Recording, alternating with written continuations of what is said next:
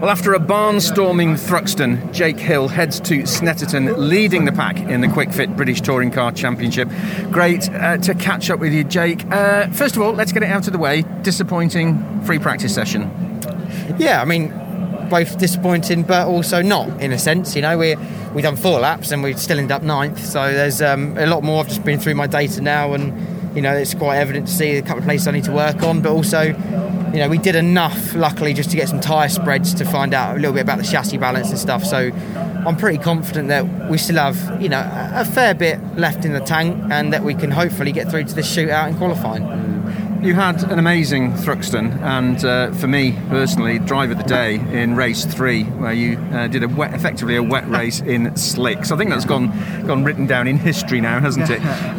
This weekend at Snetterton, it's going to be very, very warm. We're stood here under the sunshine already. No chance of rain this weekend. No, a very different circuit. We've got the option tyre, we've got the shootout, we've got tyre degradation because of track temperature.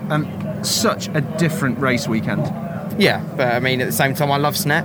Snet's a good track of mine. We've always gone well here, and you know, I'm feeling confident that I can still carry on leading the British Touring Car Championship after this weekend. You know, I think we just got to play the game. We know what we need to do. We need to be consistent, smooth, look after the car, not get caught up in trouble, and I think we'll be fine. You know, I think we'll be quick enough to be right at the front still. And yeah, if we finish, you know, outside the top 3, we lose some weight and we really show them what we've got.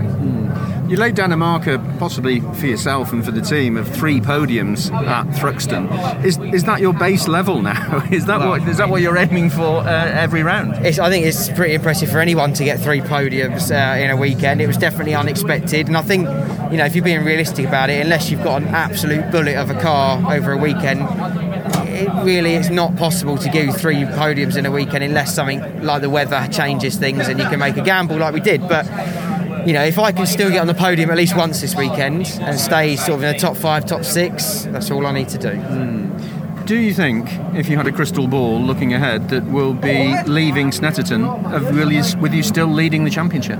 I don't see why not. Yeah, I'm confident, and like I say, the car's good, and we've hardly done any running, you know, so considering where we were and how everyone else got a full session out of it, you know, I'm confident. You know, I think we'll be fine. I know everyone else will go quicker still, but I think, you know, the most important thing is that we get through to the shootout for quali 2, and yeah, hopefully stick it somewhere in the middle of that.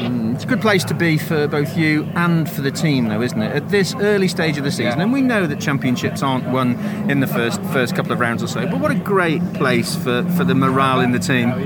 Yeah, exactly. I mean, it's fantastic. It's a real nice feeling being the first car out the garage. You know, it's really nice. You know, you always look to Team BMW because they've done it perfectly for the last 3 years or so, and you know, they're always the first here, and it's nice to beat them, to be honest. So yeah, it's great for the team.